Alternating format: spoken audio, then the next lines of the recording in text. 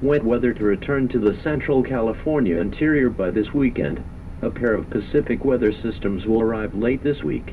The first will move into central California Thursday night with periods of rain developing, continuing into Friday.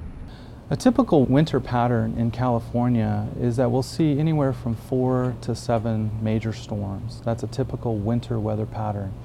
You know, we've been under a ridge of high pressure here for the past, few days, and it's been warm and, almost borderline spring-like conditions. And so now the cold air is reloading out over the eastern Pacific, and it's going to bring another big system. So we'll see temperatures coming back down and snow levels dropping. If you're going to be out there Friday, you're going to be getting wet. Now the question is it going to be rain or is it going to be snow? So we come back over here and we take a look. It says here around 4,800 feet we're expecting snow. For points 4,800 feet and above we're expecting snow.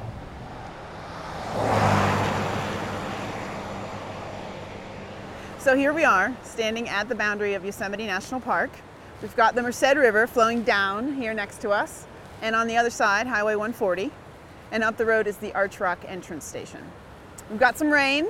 It's the beginning of a big storm. It's supposed to rain and snow all day. And we've got a temperature of 46 degrees. And we are here at 2,126 feet. We've got a benchmark nearby that verifies that. So we're going to head up the road and see where we can find rain turning to snow.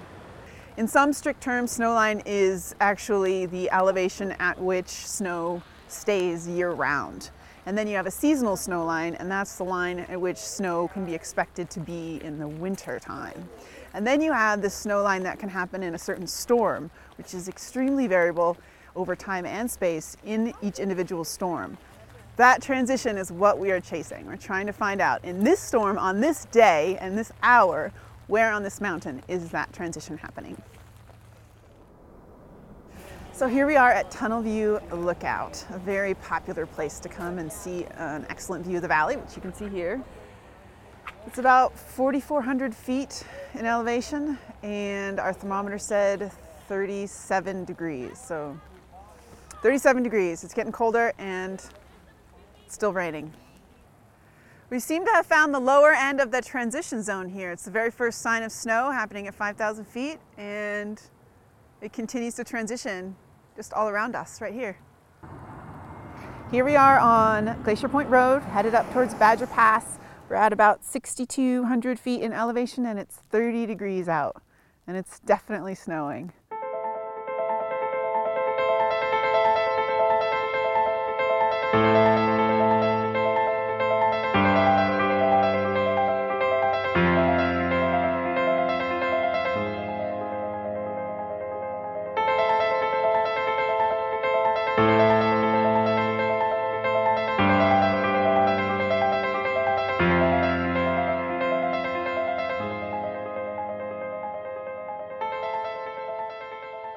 It was an interesting experience driving up the road from 5,000 feet.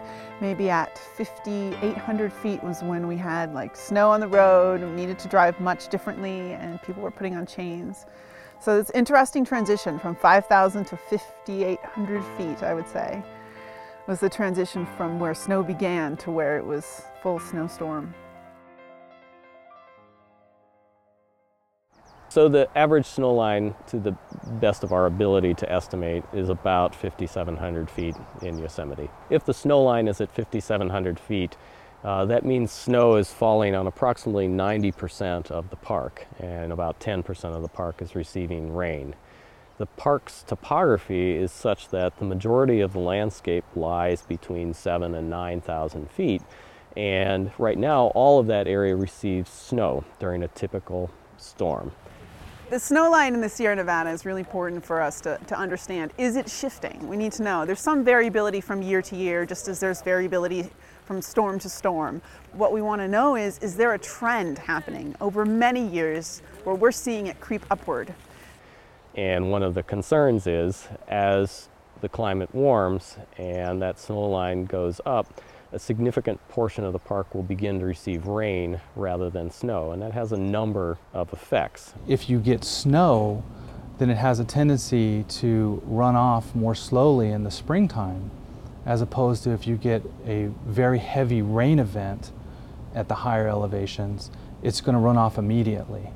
An extreme example are what folks refer to as rain on snow events, when the snow line will go all the way up to 10,000 feet and above. And for a landscape like Yosemite, that means 95% of the park is actually receiving rain. And when that much area is receiving rain at the intensity that we normally get, which can be 3 to 5 inches in 24 hours, that's a significant amount of water, and it's moving rapidly into the streams and down into the main channels, such as the Merced.